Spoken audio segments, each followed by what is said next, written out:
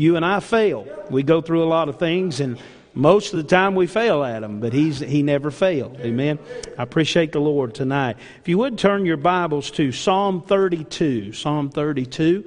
Again, it is a privilege to be here on this Wednesday night service. I was up at the radio station today talking to another preacher, and I was just talking about how I love Wednesday night services. It's probably my favorite services of the week, and I love to be at the house of the Lord anytime.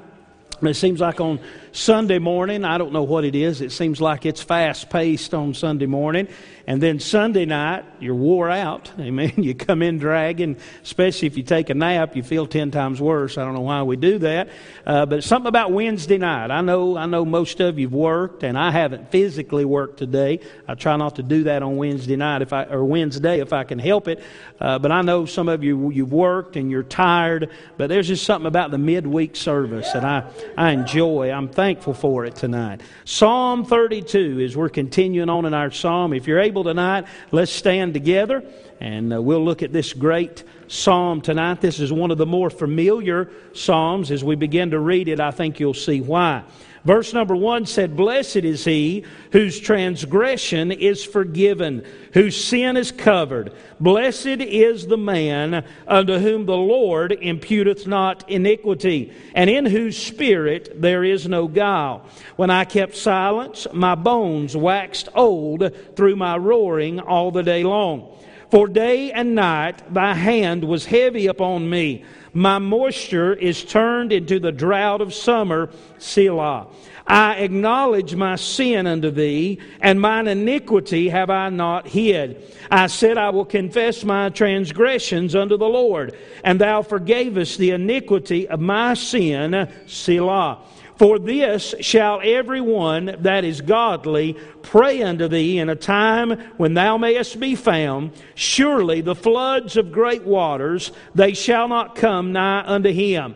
Thou art my hiding place. Thou shalt preserve me from trouble. Thou shalt compass me about with songs of deliverance, Selah. I will instruct thee and teach thee in the way which thou shalt go. I will guide thee with mine eye. Be ye not as the horse or as the mule, which have no understanding, whose mouth must be held with the bit and bridle, lest they come near unto thee. Many sorrows shall be to the wicked, but he that trusteth in the Lord, mercy shall compass him about. Be glad in the Lord and rejoice, ye righteous, and shout for joy, all ye that are upright in heart." Let's go to the Lord in prayer. Father, we do thank you, Lord, for the privilege again to be in your house this evening. Thank you for the reading of your word in this great psalm that you've assigned for us this evening. And Lord, what an encouraging truth we find here in these verses. And I pray you'd speak to us tonight. I'm thankful for your word. I'm glad, Lord, that you've given us a completed Bible.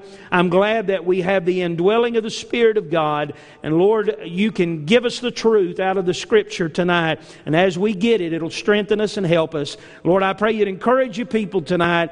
And if there's one under the sound of our voice that's not saved, may they see how wonderful it is to be saved and have a conviction in their heart and be born again before it's too late. Father, we love you. Thank you for what you're doing. In Jesus' name, amen. You can be seated.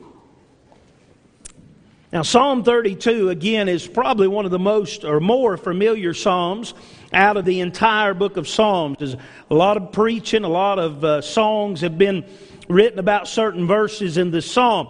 Now, the title of the psalm here, of course, the Psalm of David, is called a Maskil, and that simply means a teaching psalm, a didactic psalm, a psalm of instruction.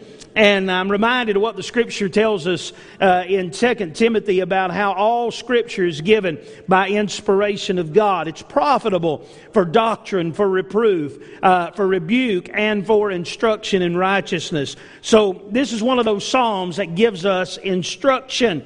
And there's great need for instruction in the lives of God's people. I was talking to a man earlier today. We were talking about different kinds of preaching.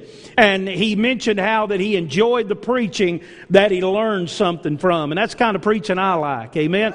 I don't have time to sit for 30 or 45 minutes and see a show of the flesh. I'm not interested in how a man can act on the outside, but I'm interested in what thus saith the Word of God. And this is a psalm tonight that instructs us. So we ought to take great heed to it. Now, I want to look at verse 7 just to begin with, and then we'll back up to verse 1. As with all these Psalms, I think there's a key verse in all of them, and really it just depends on who's studying it. You may study this Psalm, you may find a verse in it that you feel like is a key verse. But verse number 7, as I was reading this leading up to tonight's service, verse number 7 really caught my attention. Notice what the psalmist said, speaking to the Lord and of the Lord. He said, "Thou art my hiding place." And I want to take that thought tonight and preach just a little while on these 11 verses on the thought of help from the hiding place. I'm glad tonight that we can get help from the Lord who is our hiding place. Now, all through the Scripture, you'll find various different names and various different attributes that are given to the Lord. He's called the Rock. He's called many different things. He's our Lord and Savior, and many, many technical names that are for God. And here tonight, we find the psalmist David calling him a hiding place. When you think about a hiding place, you think about a place of safety, a place of security, a place of sanity where you can dwell in and rest and know that everything's going to be all right. And I'm glad, especially in the day that we're living in, that our Savior, our Lord, is our hiding place. So I want to look at these 11 verses just for a little while tonight, give you about 5 things that I see here in this psalm about getting help from the hiding place, which is none other than the Lord Jesus Christ. Now, when he opens up this psalm, David is dealing with his sin. I'm not sure exactly what sin he's dealing with here. We could speculate on it, but it'd just be opinion. But David is definitely dealing with his sin. And God is dealing with his sin. And I'm thankful tonight for a Savior that is interested in dealing with our sin. Now, most people would say, well, if God really cared, He'd just leave us alone. If God really loved us, He'd just let us do what we want to do and live any way we want to and never call us on the carpet for it, never chastise us for that. But that's right the opposite of what the truth is. Because God loves us, because He cares about us, then He deals with our sin. And He brings us to a place where we must deal with our sin. So David opens up with that. The first thing that I want you to notice tonight in the first 2 verses of this psalm is from the hiding place, we get help with our sin. I think we all realize tonight we're no match for sin. We do not have the ability, as far as just we are concerned, to deal with the issue of sin. It's greater than us. It's bigger than us. It's more powerful than we can handle on our own. We need a Savior. We need a God. We need a Lord. We need our hiding place to help us with our sin. Now in verse number 1, David deals with our faults. Notice how he opens this psalm. He said, "Blessed is he whose transgression is forgiven, whose sin is covered." So David immediately lets us know that we are a people with transgression. The word here that he uses is the word whose, and it's the same thought of the word whosoever. Anyone and everyone deals with transgression. All of us at one time in our life, if you're saved tonight, one time in our life we were positionally sinners. But even though we're saved tonight, we still deal with a sin nature. We still have to deal with sin. I wish that we had gotten saved and there would be no sin to deal with. But it's not that way. God didn't see fit for that, because as long as we have these earthly bodies and these earthly fleshly minds, we're going to deal with sin. So David is reminding the reader of of this psalm tonight that we are a people full of transgressions. We're a people full of faults. And David said, blessed is he, any man, whose transgression is forgiven. Now, to have transgression forgiven, we must first come to the realization that we have transgression. Sadly, there are a lot of people in this world that if you pin them down and you ask them about their sin or their transgression, they'll say, no, I'm fine. There's nothing wrong with me. They'll point the finger at somebody else, but they'll never acknowledge their own sin. And you'll never get anywhere with God until you acknowledge your sin. If you're saved tonight, it was because there was a day in your life where you acknowledged your sin and you acknowledged that you were a sinner. And then since you've been saved, if you'd be honest, we've had to acknowledge many, many times since the moment of salvation that we have to deal with sin. So David's reminding us of that tonight. The word transgression simply means a moral or a religious revolt. Any time that we go against God, any time we go against His Word, we are committing a transgression.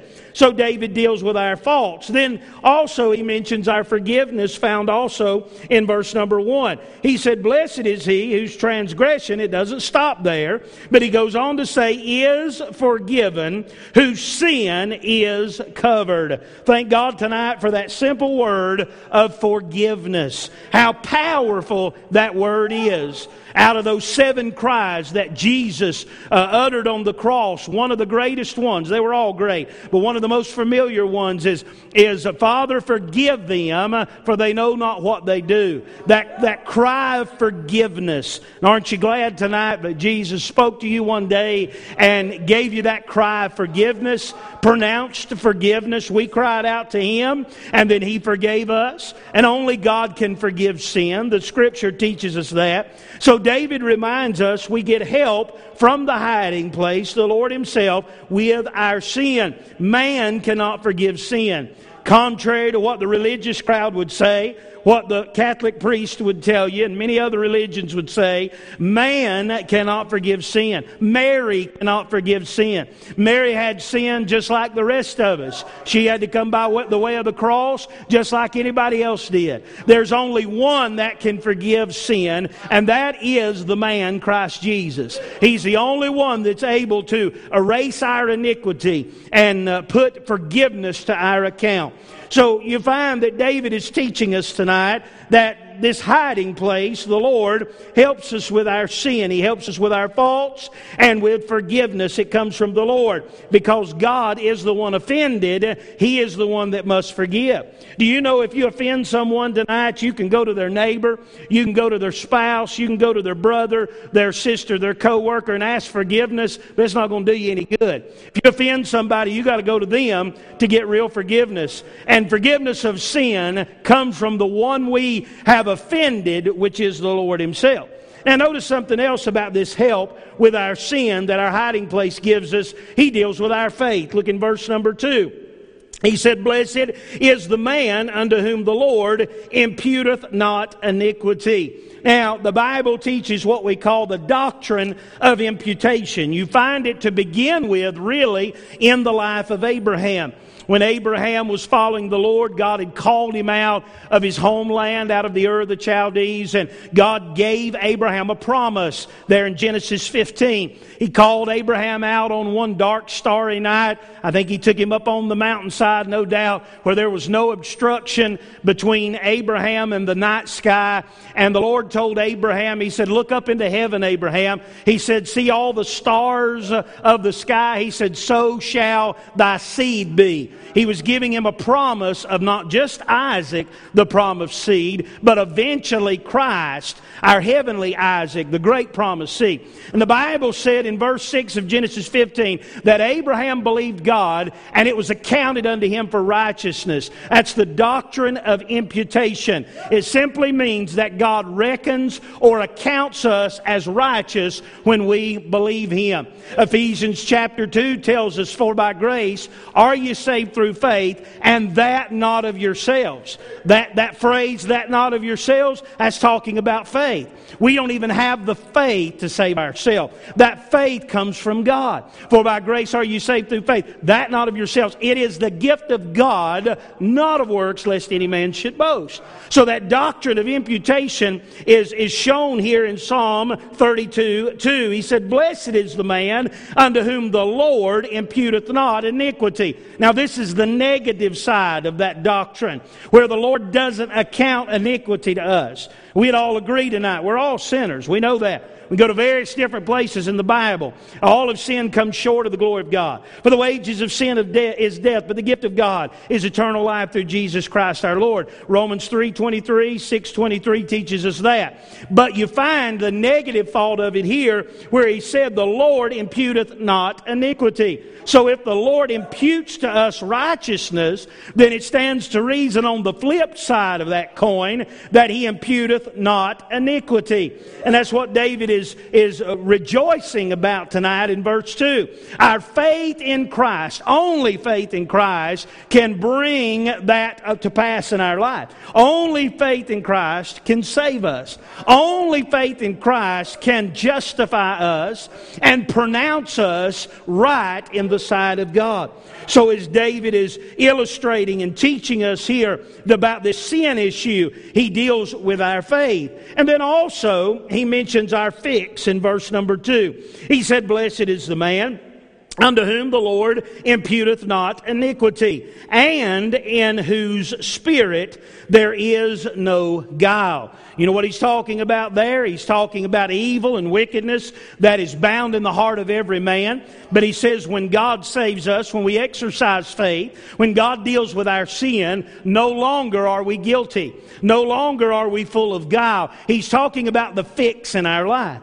And if we really get saved, we're fixed. That's really the only way to get fixed. Amen? That's really the only way to get right with God, is to be saved. Our life is a mess without God. You can turn over a new leaf. You can try to live a clean life. You can try to do better. But there's no genuine fix until an individual deals with their sin. That's why there's a lot of people sitting on church pews and they're absolutely miserable. And they're in and they're out and they're up and down. There's no consistency in their life. There's no reality of salvation in their life. The problem is they're still broke. They're broke church members, amen, or broke people that have been through the waters of baptistry, but they've never been fixed. When we really get fixed, God changes our life. When we really get saved, there is a change in that life. God will change how you think. He will change how you talk. He will change how you walk. He will change your heart's desires. One of the great reasons that I know I'm saved tonight, and I think you would testify if you're saved, you'd agree with me.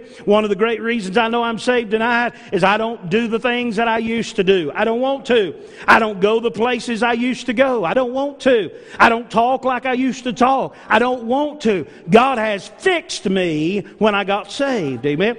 So David deals with the hiding place, the Lord being a help for our sin. And when we deal with sin, He's the only help that we can find. Now notice secondly tonight, not only does the hiding place help us with our sin, but He helps us with our supplication.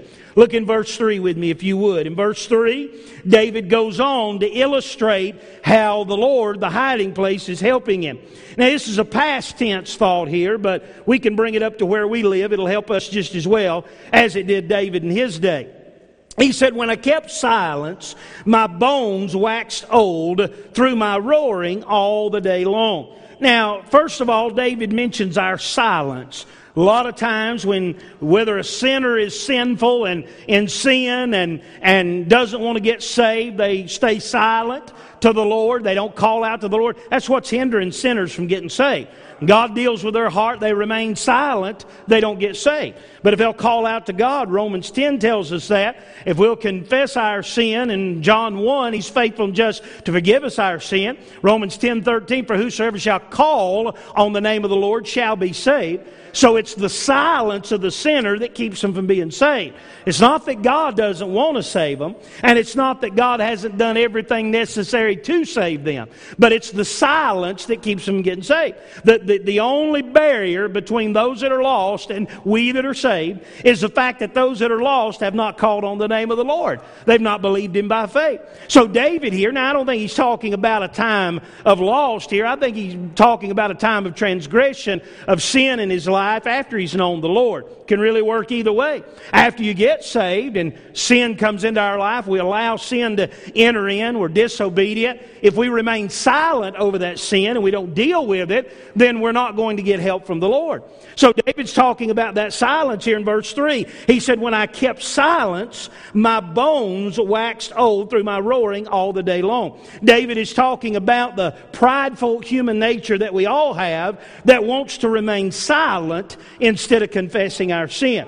You say, I don't understand what you're talking about, okay? Here's a good illustration. If you've got children, you'll understand this. If you've got more than one child, you'll definitely understand this. Have you ever been in a situation where your children have done something wrong? Maybe you come into a room, something's broken, something's messed up, and there's a couple of them standing there, and you look at them and say, okay, who did this? I did this just the other night. There was something left out in the house, and I said, all right, who was it left this out? And guess what? None of them admitted to it. None of them. Finally, I think my wife said I did it she said she did it just so I'd shut up. Amen.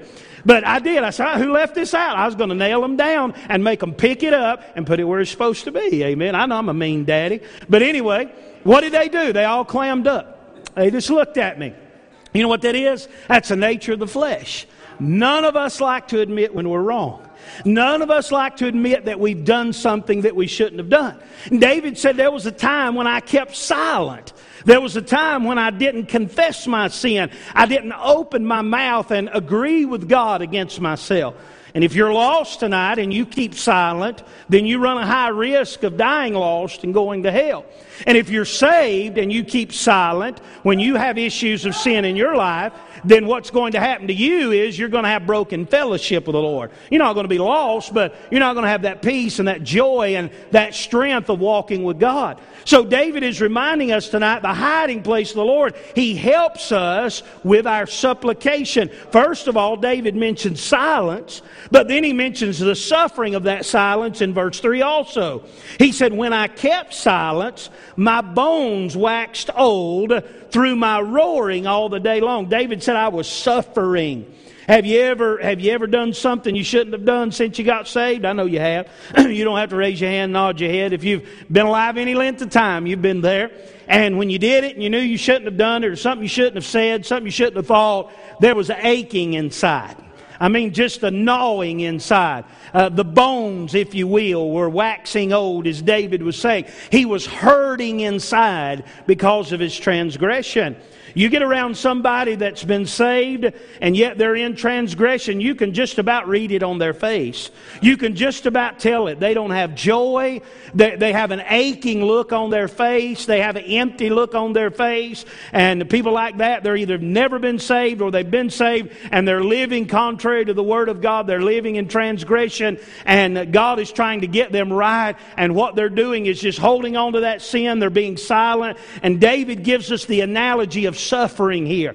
He said, I was suffering because I was holding on to that sin. You know, this very well may have been the sin with Bathsheba that David is talking about, because you remember it was a span of time from the time David committed that sin in 2 Samuel 11 until 2 Samuel 12 when the prophet came and spoke to him, Nathan the prophet, and said, thou art the man. So it very well may have been that span of time in that sin. I don't know it for sure. But David was talking about the aching, the suffering, the waxing old of his bones, the hurting on the inside, because he would not just confess it to the Lord. Then notice in verse 4, as David's telling us about getting help with his supplication, he moves on to the sentence of it. Look in verse 4. In verse 4 he said, for day and night thy hand was heavy upon me. You know what we call that tonight? We call that old-fashioned conviction. Now, sinners need conviction to be saved. And saved people need conviction to get things right with God when they've went astray. So David's dealing with old-fashioned conviction. David is dealing with the hand of God heavy upon him, pressing upon him. David goes on to tell us in verse 4, "For day and night thy hand was heavy upon me." He did not get any rest. If you allow sin in your life and you don't deal with it as a child of God, you will not have rest. You mark her down. You won't be able to find rest. You might try everything in the world to get rest, but God is going to see to it that His heavy hand is upon you, and you will not get the rest that you're seeking until you get right with God. So David said God put a sentence on him, and that sentence was a sentence of chastisement. It's just like our children. When our children do wrong, we chastise them, and we do that so that they will correct. We do that so that they'll realize that they're wrong, they'll realize they need some help, and it'll push them and spur them to make a move to get things right. And that's what David was experiencing here. He's experiencing this sentence upon him, and the Lord does this. Why? Because He wants to develop us, not destroy us. All right, so you see, help with supplication. David now in verse number 4, God has brought him to the place where he's about to get right with God. God's brought him to the place he's dealt with his sin. He's his hiding place. He's his helper. He's dealt with his sin. He's bringing him to a point of supplicating and talking to God. And now, the third thing I want you to notice tonight in verse 5 is David is now going to tell us how the hiding place is going to help us with our submission. Many, many times we've got to submit to the Lord. Many, many times when we've held that in and we've not been right with God and we need to make some changes and we're not willing to do that, God brings us to that place to where we would submit to Him. Do you remember a good Old Testament example? You remember Esau? You remember how Jacob had tricked Esau, and finally there in the book of Genesis, Jacob and Esau are about to meet, and on the way to meet that night, God meets Jacob before Esau meets him. You remember he's down by the brook Jabbok there, and the angel of the Lord wrestled with him, and what was God trying to do to Jacob? He was trying to get him to submit. He was trying to get him to give in and to turn his life over to the Lord instead of going his own way. So David is giving us that same thought here. Now in verse number 5, let's look at the conclusion. In verse number 5, there's a turning point with David in this situation. He said, "I acknowledged my sin unto thee, and mine iniquity have I not hid." Now up until this point, David had hid that iniquity. Up until this point, he had been silent. He had not came to the Lord and spoke to the Lord as he should have. But in verse number 5, David comes to a conclusion, I can't take this anymore. David comes to a conclusion, I can't live this way anymore. Have you ever been not right with God since you've been saved? Have you ever been backslid? And backslid's not just being out of church and out in the world and making a gom of your life. You can be backslid sitting on a church pew. There are multitudes of people go to church 3 times a week, and they're as backslid in their heart as the day is long. They're not where they need to be. There's something in there that's not right. Eventually, it will physically take you out of church if you don't deal with it. But David comes to the conclusion here, hey, I got to acknowledge my sin. He comes to the realization, I ain't getting nowhere with this. My Lord wants to help me. And the quicker we as God's children, the quicker we acknowledge our sin, the better it is. I heard an old preacher say one time, he said, keep your sins on a short list. Boy, that's the truth. As a child of God, we ought not let unconfessed sin pile up in our life. We ought not let iniquity just go on and on. I mean, the very moment that the Spirit of God reveals to us that we've sinned against God, that's the very moment we need to stop and say, oh, Lord, forgive me for that. Lord, I'm sorry about that. Make an effort to turn from that. Deal with that sin the moment God pricks your heart. The longer you wait, the less apt you are to deal with it in a timely manner.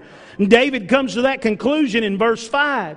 And then he makes a confession in verse 5. Look at what he said. I acknowledge my sin unto thee, and mine iniquity have I not hid. I said, here's David's confession, How do we confess? We confess with the mouth, according to Romans chapter 10. He said, I said, I will confess my transgressions unto the Lord, and thou forgavest the iniquity of my sin, Selah. You see what happened to David? You see these conditions here? God wanted to forgive David. God wants to forgive people. I want you to understand that tonight. God wants to save sinners, and He wants to restore backsliders. He is anxious to do that. He loves doing that.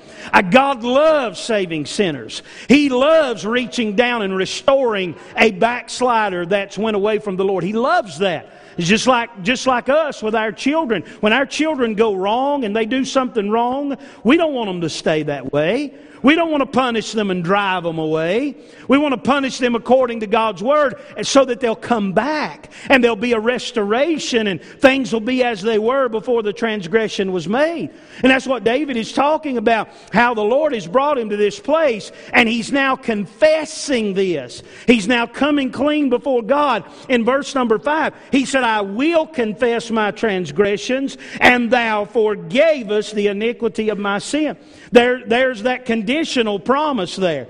When David confessed, God forgave.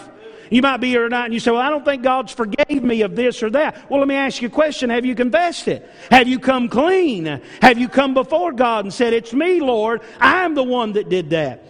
It reminds me of Adam and Eve in Genesis chapter 3 when they sinned in the garden and they heard the voice of the Lord walking in the cool of the day. What did they do?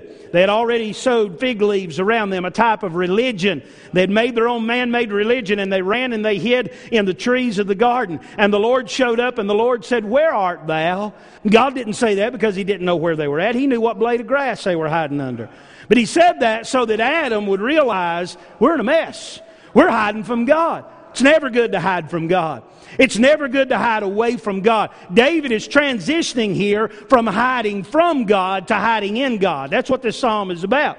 When he opens up in verse 1, he's talking about sin. You know what sin will do? It'll make you hide from God. Sin will make you get out of church. Sin will make you get away from the Bible. Sin will make you dodge the preacher in Walmart. Oh yeah, I've seen it happen before. I've come down the aisle before, seen people that were out of church, and watched them dodge. And I've tried my best, not to be mean, but I've tried my best to run them down. Not to be hateful, not to be mean, but say, hey, I hope the Spirit of God's eating at them. How you doing? Boy, we missed you. Yeah, everybody doing good. And you can just see them, they want to get away from you. Amen? And I don't do that to be mean. I do that because I want them to get right with God. I want them to get back where they need to be. And tonight, God wants us to remedy our sin. He wants us to come to Him. David now is transitioning from hiding from God to getting in the hiding place where he needs to be. So you see, we get help with our submission. There's a conclusion here. There's a confession in verse 5 when David cried out, I will confess. And then in verse 6, look at the confidence of this. In verse 6, David said, for this shall everyone that is godly pray unto thee in a time when thou mayest be found. I think I mentioned this in a message the other day. But you know why David was a man after God's own heart? Because he was willing to confess. He was willing to come clean with God. David did not live a perfect life. Heard a preacher say this one time, David's not the kind of guy you want living next door if you're out of town all the time. Amen? David did not live a clean life. David committed some horrible, wicked, vile sins. That doesn't justify it. But the fact that David was willing to get right with God made him a man after God's own heart. And tonight, if you and I want to be a man, a woman, a young person after God's own heart, we need to be confessing when we're wrong.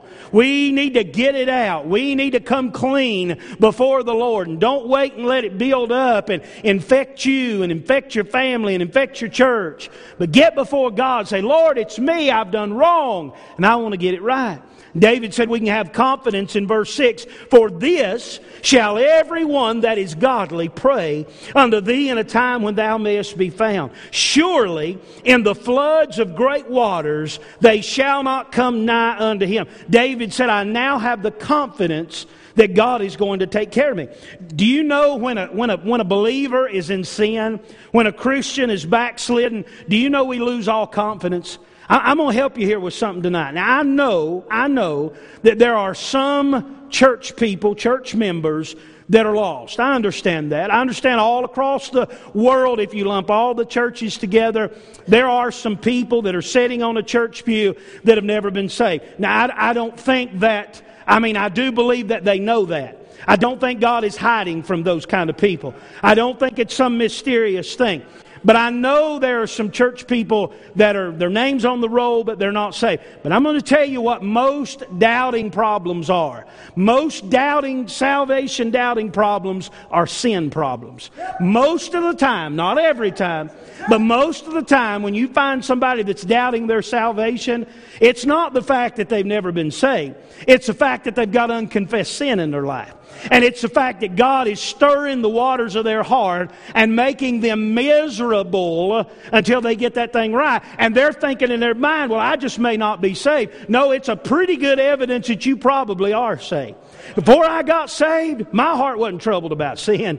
Before I got saved and I did things wrong, it didn't bother me. As long as I didn't get caught, I was fine. But after I got saved, just a wrong thought troubles my heart. Just a wrong motive troubles my heart. And there's many people that don't have that confidence. They've been saved, but they've got some kind of iniquity in their life. And until they confess that, they're not going to get the assurance of salvation. David tells us right here, he said this, in verse 6 again, for this shall everyone that is godly pray unto thee in a time when thou mayest be found. Surely in the floods of great waters, he's talking about trials here. Surely in the floods of great waters, they shall not come nigh unto him. God will deliver us out of those turmoils and those trials of the soul when we confess things to him. Now, notice this, number 4, I'm moving on, look at this. We see that our hiding place, he helps us with our sin. He helps us with our supplication and our submission. But notice how this progresses. When you get to verse 7, David is telling us how the hiding place, the Lord, helps us with our security. David is moving from a point of sinfulness to a point of security. Look at verse 7. In verse 7, this is our key verse, he tells us about the place of security. David's security is not in the temple, even though that's very important. David's security is not in the tribe that he's out of, even though that's wonderful and the promised seed of Christ came through that tribe. David is not secure in his own life and his own doings. But look at where his hiding place is. He said, thou, speaking of God personally, he said, thou art my hiding place. What you find here tonight is the place of security. The only real place of security is in Christ. It's the only place to be secure. And even if you're saved and you're positionally in Christ, but yet you have some sin in your life and you're not walking close to Him, the only security you're going to get is when you get back where you're supposed to be. People that have been saved and they're out of church and they backslid on God, they don't have any security. Their lives are miserable. Their lives are a mess. You say, wait a minute, preacher, I know a guy got saved when he was 10 years old, and I'm not against people getting saved at 10. I have no problem with that. But you might say, I know a guy got saved when he was 10 years old, and now he's 70 and ain't been in church since, and it don't bother him. Well, his problem is he just ain't never been saved. But when you've been saved, God's going to trouble your heart. God's going to deal with you, and that's what David is talking about. God's going to bring us to that place to where we need to find security. The place of security is in the Lord alone. Child of God, you will never find security in this world. You will never find security in a bank account. You will never find security in the possessions you can lay your hands on. That is fleeting happiness. You might enjoy it for a while. We've all had things that we wanted, right? Not sinful things, just things out there that we wanted. Maybe we saved the money and we worked hard and we got it and we purchased that thing, and for a little while we thought, yes, this is what I want. Maybe a new car. Some of you men, maybe a new gun. Some of you ladies, maybe a new gun. I don't know. I hope you like guns too. But you got that thing and you thought, boy, I've been wanting one of these. I needed it. You worked overtime. You saved. You ate peanut butter and jelly sandwiches so you could afford it. Amen. And you got that thing and you got a hold of it and you thought, yes, this is what I want. And 6 weeks later or less than that, it was old to you. There's no security in that tonight. There's no real lasting peace in that. Our peace, our security comes from our hiding place, which is the Lord Himself. So you see the place of security. Notice this. the preservation of security. Look on in verse 7. He said, Thou, speaking of the Lord, Thou art my hiding place. Thou shalt preserve me. David is very confident here as he pens these words down. Thou shalt preserve me from trouble. Thou shalt compass me about with songs of deliverance. Selah. Now, I thought about this. I thought about the phrase here, songs of deliverance. David here is talking about preservation. He's talking about God preserving us when we enter into that hiding place and when we abide in that hiding place. Psalm 91, when we get there, whenever we get there, I love Psalm 91, one of my favorite songs. He that dwelleth in the secret place of the Most High shall abide under the shadow of the Almighty. Now, the key to Psalm 91:1 is he that dwelleth. That means we got to stay there. It's not talking about salvation. Again, it's talking about our walk with God. He that dwelleth, he that stays put, he that keeps himself under the shadow of the Almighty. Not talking about keeping our salvation. We know we can't do that. It's talking about our fellowship, our walk with God. So David here is telling us that God will preserve those that will hide in Him. God will preserve us when we trust Him. Look at that part of verse 7 again. He said, Thou shalt preserve me from trouble. Thou shalt compass me about, which means to circle about, with songs of deliverance. I thought about this today. I thought about why would you have a song of deliverance unless you had been delivered? You're not going to sing a song of deliverance until you get through something. One of the greatest songs of deliverance is found in Exodus 15. Right after the Lord delivers the nation of Israel, Moses, from Pharaoh's hand across the Red Sea, and they sung a song of deliverance. David is talking about singing a song of deliverance. Why? Because God has delivered him. He said, You've compassed me about. You give me security. There's one good thing about our hymns and our songs and our spiritual songs. They develop security. You don't believe me? All right, every time somebody says, let's sing 346, what does that do to your heart? Stirs your heart up. Why? Because you know that we're getting ready to sing, My Name is There. You know that we're getting ready to sing a song about being kept by the power of God. Those songs will increase our security. That's what David's talking about. This song of deliverance, songs of deliverance. Now notice the place of security. Verse 7, the preservation of security in verse 7. But then notice the provision of security in verse 8. Look at what David said. He said this, speaking of the Lord, speaking to him, I will instruct thee and teach thee in the way which thou shalt go. I will guide thee with mine eye. David here is talking about provision. Where does our provision come from? From God's Word. Where does our instruction come from? It's from God's Word. If you want instruction, you go to the Word of God. If you want to be a complete, mature, what the Bible calls a perfect Christian, that doesn't mean sinless. That just means mature, complete. If you want that kind of Christian life, you're going to have a right relationship with the Word of God. You're going to have to get daily instruction out of the Word of God. If you don't get it, you'll make bad decisions.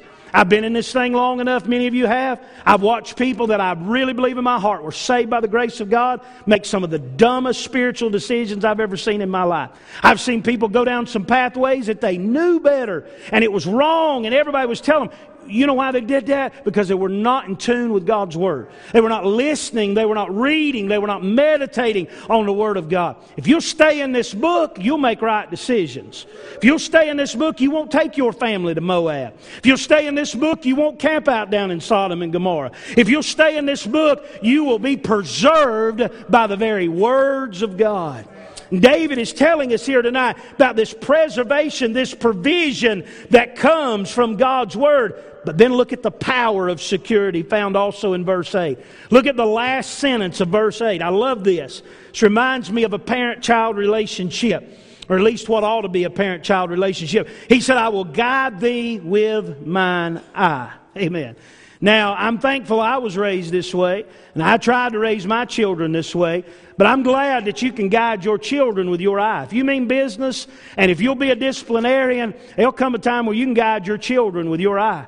So what are you talking about? I'm talking about that evil eye. You give your children, you know, when you look at them and they're across the room and they're doing something they ain't supposed to be doing, and you look at them and you look, you know, you drop your eyebrow. They know if you've disciplined them. Now, most kids nowadays, they don't know what discipline is. Most parents don't know what discipline is. Say amen right there. They let them run like a bunch of wild Indians.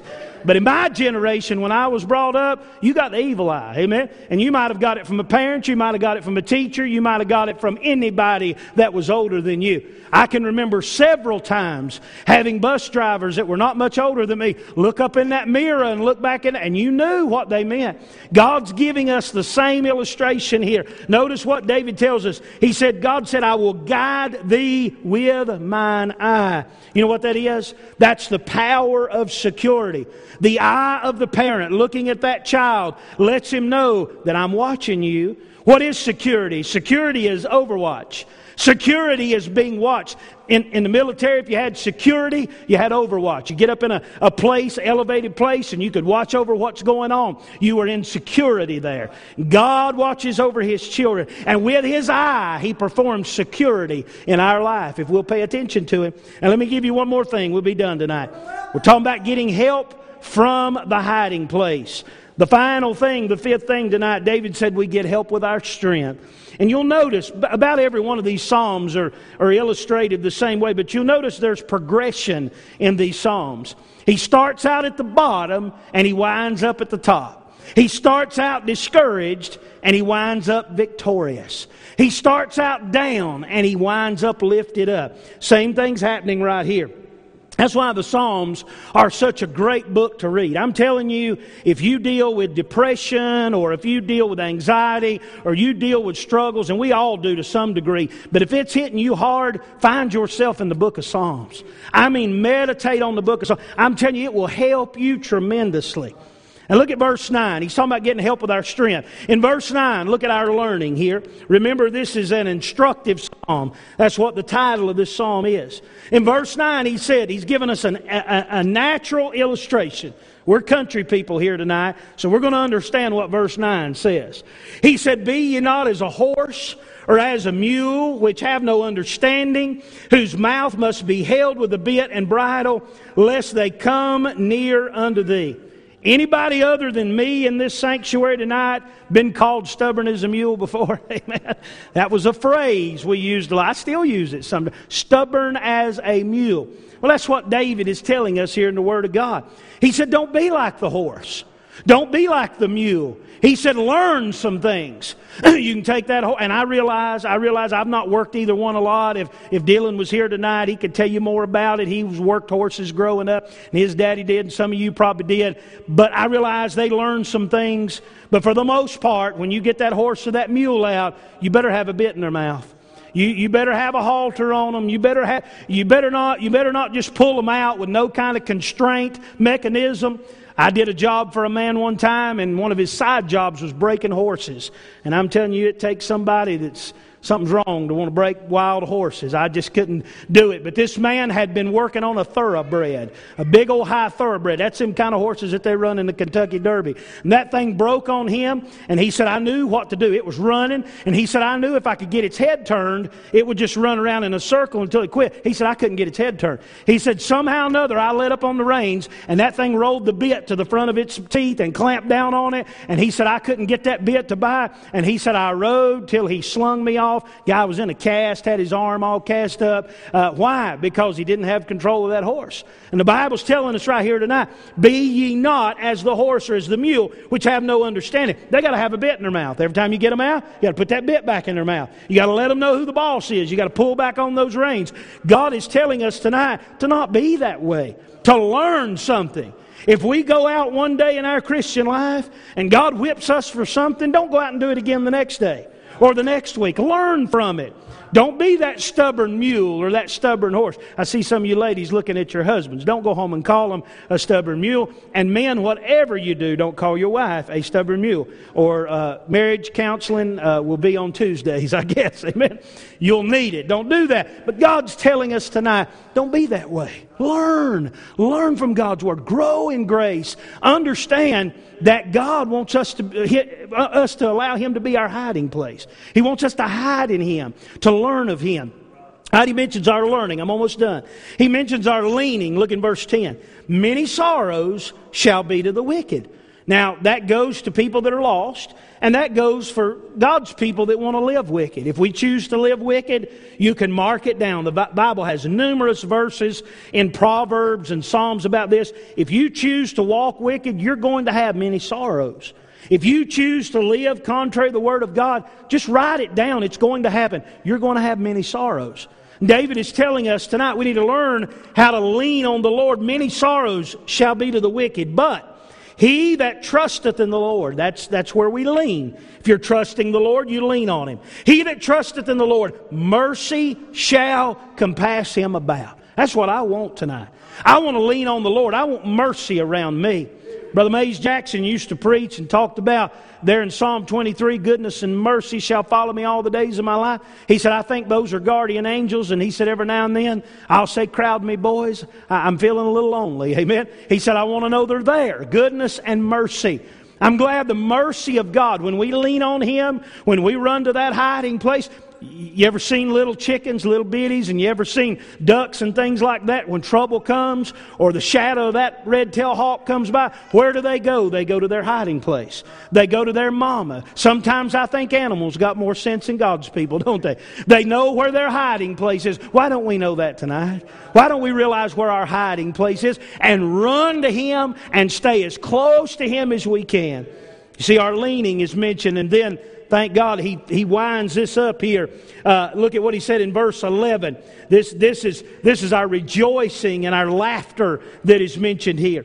He said, be glad in the Lord and rejoice, ye righteous, and shout for joy, all ye that are upright in heart. See what I said? We start out in verse 1. He's talking about sins being forgiven. We get to verse 11. What is David saying? We're rejoicing.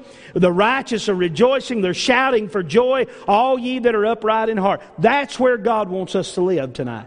If we'll live in the hiding place, if we'll stay close to the hiding place, we can have joy. We can have rejoicing. If at any time in our life we sense there's no joy in our heart as a Christian, if at any time we sense there's no rejoicing, that ought to be a red flag indicator that there's something not right in our life. It may be minute. It may be something that nobody else knows about. It may be something very simple. But if your rejoicing's not there, if your joy's not there, and the Bible talks about, David said in Psalm 51, restore unto me the joy of thy salvation. Nehemiah 8:10, the joy of the Lord is our strength.